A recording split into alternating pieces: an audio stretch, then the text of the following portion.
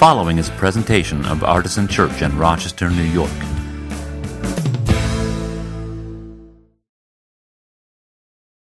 Let me ask Tracy to come up, and she's going to read our text for this morning, which is actually the entire chapter from John chapter 9. It's the entire chapter. So we have a lot to cover with this. It's going to be fun, and Tracy's going to read it for us. So sit back and relax. John 9. As he walked along, he saw a blind man from birth. His disciples asked him, "Rabbi, who sinned, this man or his parents, that he was born blind?" Jesus answered, "Neither this man nor his parents sinned. He was born blind so that God's work might be revealed in him. We must work the works of him who sent me while it is day. Night is coming when no one can work. As long as I am in the world, I am the light of the world."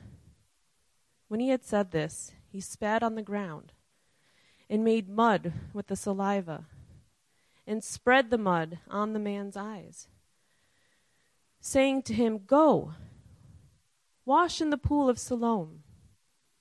Then he went and washed and came back able to see. The neighbors and those who had seen him before as a beggar began to ask, "Is this not the man who used to sit and beg?" Some were saying, "It is he." Others were saying, "No, but it was someone like him." He kept saying, "I am the man." But they kept asking him, "Then how were your eyes opened?" He answered, "The man called Jesus made mud, spread it on my eyes, and said to me, 'Go to Siloam and wash.' Then I went and washed and received my sight." They said to him, "Where is he?" He said, "I do not know." They brought to the Pharisees the man who had formerly been blind. Now it was the Sabbath day when Jesus made the mud and opened his eyes. Then the Pharisees also began to ask him how he had received his sight. He said to them, "He put mud on my eyes. Then I washed, and now I see." Some of the Pharisees said, "This man is not from God, for he does not observe the Sabbath." But others said, "How can a man who is a sinner perform much signs?" And they were divided. So they said again to the blind man, "What do you say about him? It was your eyes he opened." He said, "He is a prophet." The Jews did not believe that he had been blind and had received his sight until they called his parents, the parents of the man who had received his sight, and asked them, "Is this your son, who you say was born blind? How then does he now see?" His parents answered, "We know that this is our son, and that he was born blind. But we do not know how it is that now he sees, nor do we know who opened his eyes. Ask him. He is of age. He will speak for himself." His parents said this because they were afraid of the Jews. For the Jews had already agreed that anyone who confessed Jesus to be the Messiah would be put out of the synagogue. Therefore his parents said, "He is of age. Ask him." So for the second time they called the man who had been blind, and they said to him, "Give glory to God. We know that this man is a sinner." He answered, "I do not know whether he is a sinner. One thing I do know, that though I was blind, now I see." They said to him, What did he do to you? How did he open your eyes?" He answered them, "I have told you already. You would not listen. Why do you want to hear it again? Do you also want to become his disciples?" Then they reviled him, saying, "You are his disciple, but we are disciples of Moses. We know that God has spoken to Moses. But as for this man, we do not know where he comes from." The man answered, "Here is an astonishing thing. You do not know where he comes from, and yet he opened my eyes. We know that God does not listen to sinners, but he does listen to one who worships him and obeys his will. Never since the world began has it been heard that anyone opened the eyes of a person born blind. If this man were not from God, he could do nothing." They answered him, "You were born entirely in sins, And are you trying to teach us?" And they drove him out. Jesus heard that they had driven him out. And when he found him, he said, "Do you believe in the Son of Man?" He answered, "And who is he, sir? Tell me, so that I may believe in him." Jesus said to him, "You have seen him, and the one speaking with you is he." He said, "Lord, I believe." And he worshipped him. Jesus said, "I came into this world for judgment, so that those who do not see may see, and those who do see may become blind." Some of the Pharisees near him heard this and said to him, "Surely we are not blind, are we?" Jesus said to them, "If you were blind, you would not have sin. But now that you say we see, your sin remains." Well, this is one of my very favorite stories in Scripture. And it's a comedic story, isn't it? I heard you laughing at certain points in that reading. And I think this is one of those stories. Some some stories in the Bible more than others, I think, would benefit from having it presented as a play or a film. Because I think the comedy here could be brought out really well with a skillful screenwriter or playwright. The story has one of my favorite people in the whole Bible, Jesus. He's my favorite person. But one of my lesser but still favorite people in the Bible is this man who's born blind.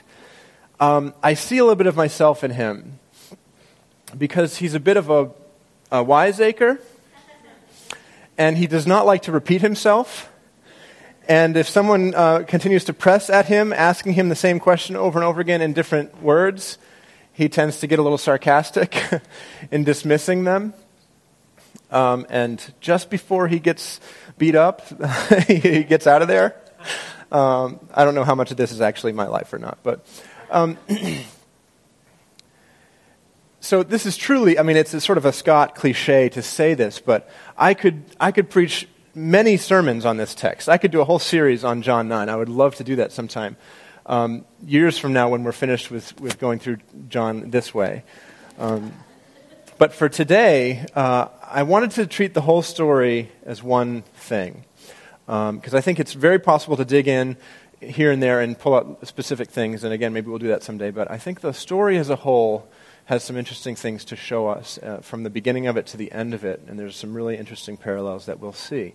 So what I have done this morning is limited myself to talking about 3 words and 3 corresponding questions. We've played this game once before, 3 words, 3 questions. I don't know if we'll ever do it again, but it seems to work.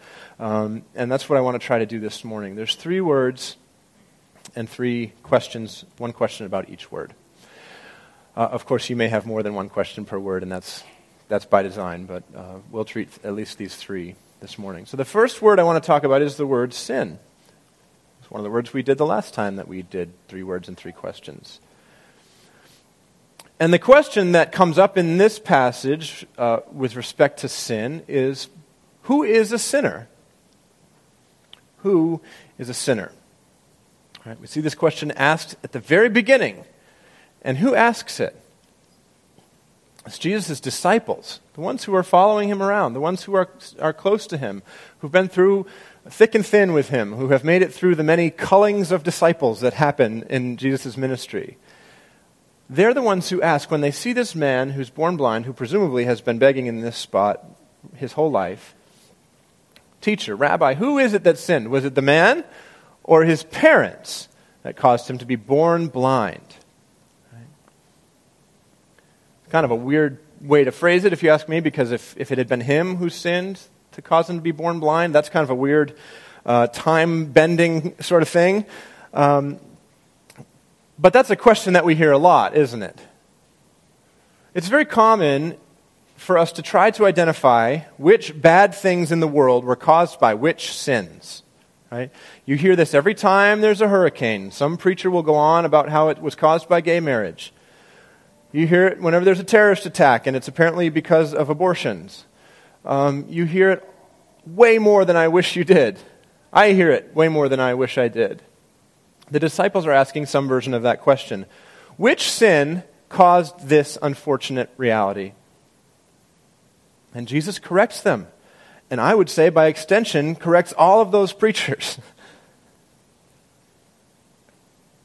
Neither this man nor his parents sinned. Now, that's not to say that they never sinned. I'm sure that they did. We have a kind of an understanding of humanity in Christianity that we're all sinners in need of God's grace. But what Jesus is saying is neither one of them did a specific sin that caused the poor person to be born blind. He was born blind so that God's works might be revealed in him. And then you see at the end of the passage, the Pharisees essentially making this same unfortunate connection between sin and bad things. Do you remember at the end of the story? He's trying to he's sort of needling them because they keep bugging him about the story, asking him to tell it over and over again. And he says, we know that God doesn't listen to sinners, but he listens to those who worship him and obey his will, talking about Jesus. This is why he was able to heal me. And the Pharisees get very upset about this, and they say, you were born entirely in sins, and are you trying to teach us? So again, they're saying, seems to me, if you were so knowledgeable about sin, you clearly wouldn't have sinned yourself blind. Right?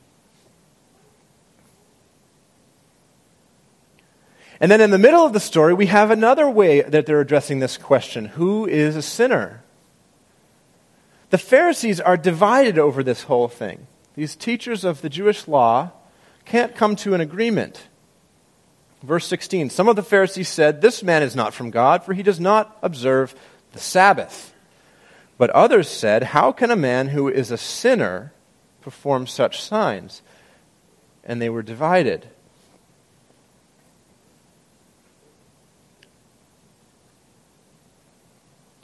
So they're trusting in tradition and the law. Those are not bad things, by the way. Tradition and rules offer us a lot of good structure for our life, but they're not the source of our life.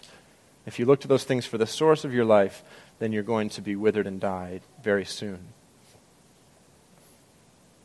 So in the midst of their division, they call the man back again, right? And listen to what they say. Listen to this statement. Give glory to God. We know that this man is a sinner. Give glory to God. We know that this man is a sinner, but you see, God is not glorified by our identification of sinners. God is not glorified when we can go around and point out who is sinning and how. That's a Pharisaical understanding. It seems like a sort of the national pastime of Christendom to identify sinners sometimes. But God is not glorified when we identify sinners. God is glorified when Jesus heals sinners. And for that to happen, what we need to do is identify ourselves as sinners. I think it's Tony Campolo who has this response to the whole love the sinner, hate the sin thing. He says, no, how about love the sinner and hate your own sin? It's a Pharisaical understanding to say that God is glorified when we identify sinners, unless it's ourselves. So I would submit to you that unless you're practicing the spiritual discipline of introspection, that the question, who is a sinner, is the wrong question to ask. The disciples asked it, the Pharisees asked it, the Pharisees thought they had their answer, but it's the wrong question to ask. So the first word is sin, and the first question is, who is a sinner? The second word is believe. And the corresponding question is very similar to the first corresponding question, which is this: who is a believer? Well, the text is actually pretty clear about this in a couple of different places. Right in the middle, it tells us, John tells us in verse 18 that the Jews, now in this, when he says the Jews, it's not like some conspiracy theorist talking about the media. He's referring specifically to the Jewish leaders, right? So the phrase "the Jews" is kind of like, that sounds anti-Semitic in English in the 21st century, because it usually is if somebody says that phrase. In this context, that's not what's going on. He's speaking specifically about these particular Jewish leaders. The point is here, the question is, who is a believer? Well, the Jewish leaders are not. Verse 18, the Jews did not believe that the man had been born blind and had received his sight. Now, eventually, they sort of came to believe after they interrogated the parents, and that forced them to change their worldview a little bit. But initially, they did not believe. But who is the believer in this story? You see it right at the end. After the Pharisees have driven this man out of the synagogue, Jesus goes and finds him. And when he found him, verse 35, he said, "Do you believe in the Son of Man?" Using this phrase, the Son of Man, which is one of his favorite ways to identify himself, which comes from the prophetic writings of Daniel, this apocalyptic kind of messianic term, the Son of Man. He's appropriating that for himself throughout this gospel and the others. Do you believe in the Son of Man? And the formerly blind man says, "Who is he, sir? Tell me so that I may believe in him." And Jesus said to him, "You have seen him, and the one speaking with you is he." Jesus had very good grammar.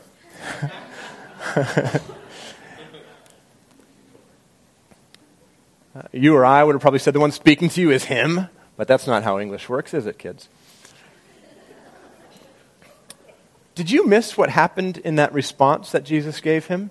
What does he say to the man when he says, "Where is the Son of Man?" You have what? You have seen him. What a remarkable thing to say to a guy who was blind 2 days ago. Not only have you heard him speaking to you, which would have been the way that the blind man formerly had to interact with the people in his world, but you have seen him. And the man says, "Lord, I believe." And he worshipped him. And it is only after the man says that he believes and worships Jesus that Jesus pronounces him fully sighted. Did you notice this? After the man says, "I believe," and worships Jesus, is when Jesus says, verse 39, "I came into this world for judgment, so that those who do not see may see, and those who do see may become blind."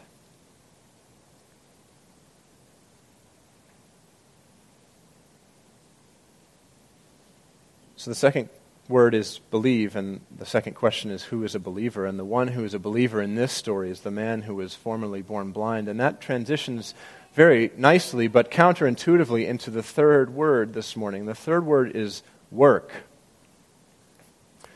Now, those of you who know the whole Protestant Catholic argument might be setting the ball on the tee right here, right? Because we're talking about belief, and then we're talking about work. But hang with me for a minute. Where does the word work appear in the passage? Well, it only appears in the beginning. It's right after Jesus has corrected this erroneous retribution theology kind of nonsense, saying neither this man nor his parents sinned that he was born blind. Why was he born blind?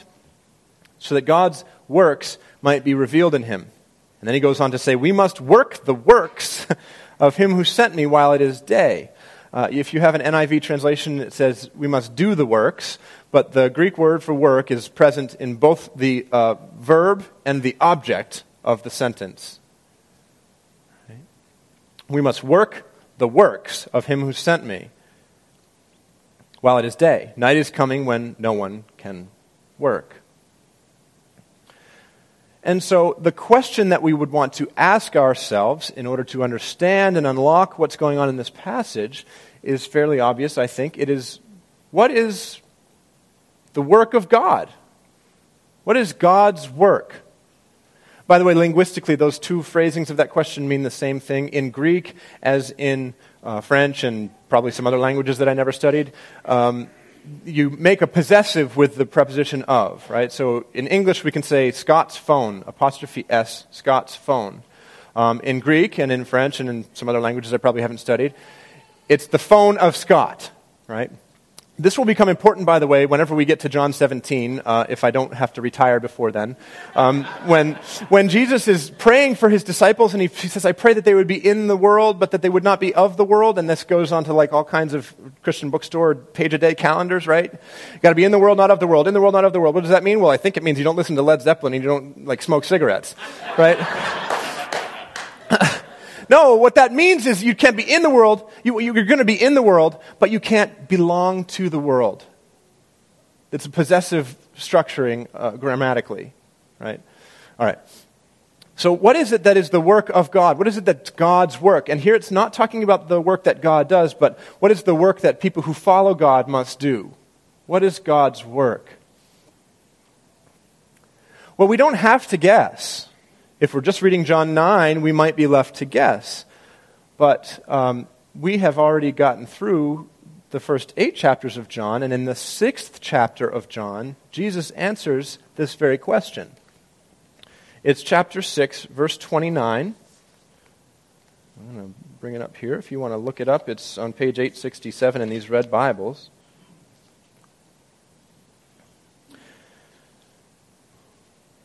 Jesus answered them. They had asked the question, what must we do to perform the works of God? This is the question we have, right? What are God's works? The works of those who would follow God. Jesus answered them, this is the work of God, that you believe in him whom he has sent. We just sang these words, didn't we? The labor of God is to trust. We probably sang them in better pitch than I just did there, but that's why we sing that line. It's right out of John 6. The work of God is to believe, to trust, right? Now, you could be forgiven for interpreting that concept to mean the work of God is to make myself believe something that I have a hard time believing. The work of God is to push out anything that challenges my faith. The work of God is to reject science when it disagrees with my interpretation of the creation stories. The work of God is to screw my brain up into this place where I can make an intellectual assent that maybe I'm not actually ready to make. You could be forgiven for interpreting the phrase that the work of God is to trust in the one who sent him, or whom he has sent. I don't think that's what belief means at all. I don't think that's what faith means at all. For me, faith is trust. The labor of God, as the song says, is to trust. And how do we provide evidence that we trust Jesus? We do what he says. Right? So in the case of the man, when Jesus made the spit mud and stuck it on his face, did it heal him instantly? No. What did Jesus do? What did he say? He said, now that I've put this magic spit mud on your eyes, you have to get up and go. By the way, he's blind. You have to get up and find your way to the pool of Siloam, which means sent, and wash in that particular pool.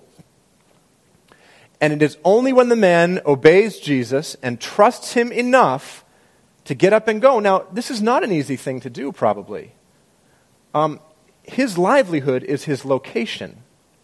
He stands or kneels or sits in this particular spot begging for whatever anybody will provide to him for charity, and that's how he makes his hay, right? That's how he earns his living. It's the only way he can get any money in the ancient world. Jesus is telling him, abandon your spot that is the source of whatever comfort in life you have, and go somewhere else and wash off this magic spit mud. And it's only after the man obeys and trusts Jesus enough to go and do what he says that he regains his sight. So when it says the work or the labor of God is to trust or to believe or to have faith, I think what it means is that you trust Jesus enough to say, I trust that you are who you say you are, and I am going to get up and take steps in the direction that I hear you calling me or sending me.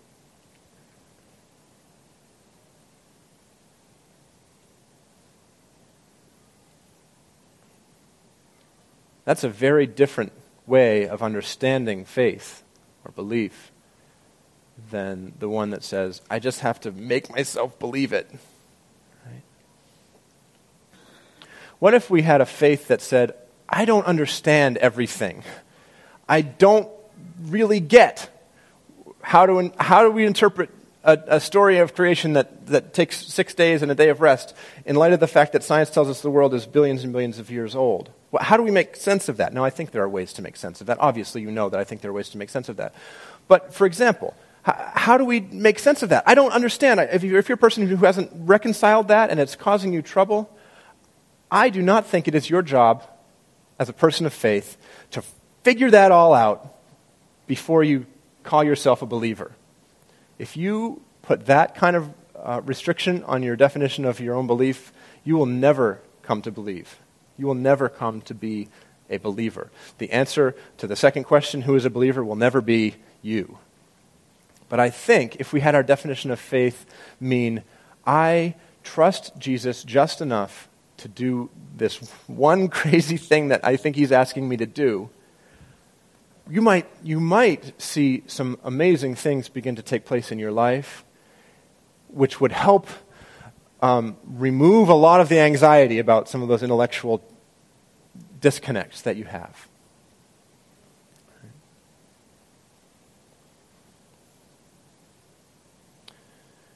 And by the way, let us remember that the only time in this story that Jesus identifies a sinner is at the very end when he identifies the Pharisees as sinners. And why does he say that they remain in sin? He says that they remain in sin because they claimed that they could already see. The only way that Jesus answers the question, who is a sinner, is by identifying the people who said that they could see on their own and they had it all figured out already. Surely we're not blind. And he says, you don't get it. If you just admitted that you were, you wouldn't be in sin. But because you have said we see, your sin remains. So I would suggest to you today that not only is it a better way to activate real faith, to trust Jesus and to move, as compared to trying to figure something out intellectually, but it also is the way to save yourself from the sin that really does plague your life. Is to say, I'm just as blind as the next person. And the only sinner I'm going to identify from here on out is me. Because we don't get points for naming them. And all I can do is trust. That is the work of faith. To trust in the one that God sent. Let's pray. God, thank you for this wonderful story in the Bible, for how it challenges us and confuses us and surprises us and makes us laugh, for the example of faith that we see in this man who was born blind. May we follow his example. May we recognize our own shortcomings, our own spiritual blindness, enough to have humility, to know of our need for your Son, Jesus. May we trust Jesus enough to move and to go where he is sending us or calling us or leading us or guiding us. And in that act of trust, may we come to know truly how to see, as the man himself did when he believed and worshiped Jesus. We pray all these things in the name of Jesus. Amen. Well, one very significant activation of trust in Jesus that we practice every time we come together for worship is to take communion together. We have an open table at Artisan. We don't require you to be a member of our congregation. or of any congregation. We simply say that if Jesus were offering you this meal himself, saying, here is my body, which is broken for you, here is my blood, which is shed for the forgiveness of sins, if you were to trust him enough to say, yes, I want part of that, then our table is open for you this morning. We will continue to sing songs together as we partake in this beautiful, ancient Christian ritual together. If you're not in that place spiritually today, first of all, thank you for being here. We are so glad that you are, and we always have seekers who aren't quite sure where they're at with this. And no one is going to write down your name or look at you funny if you just choose to stay in your seat and think and meditate and pray and ponder these things. You could read through the passage again, whatever is comfortable for you, but please don't let any sense of your own shortcoming prevent you from coming to this table, because this table is all about Jesus' call on you, despite and even because of your shortcomings. So if you are trusting him, come to the table. Receive his body and blood as food for your souls, as an act of unity with each other and with all Christians around the city and the world and throughout time. Let's continue to worship him in whatever way he may be calling you this morning. Amen.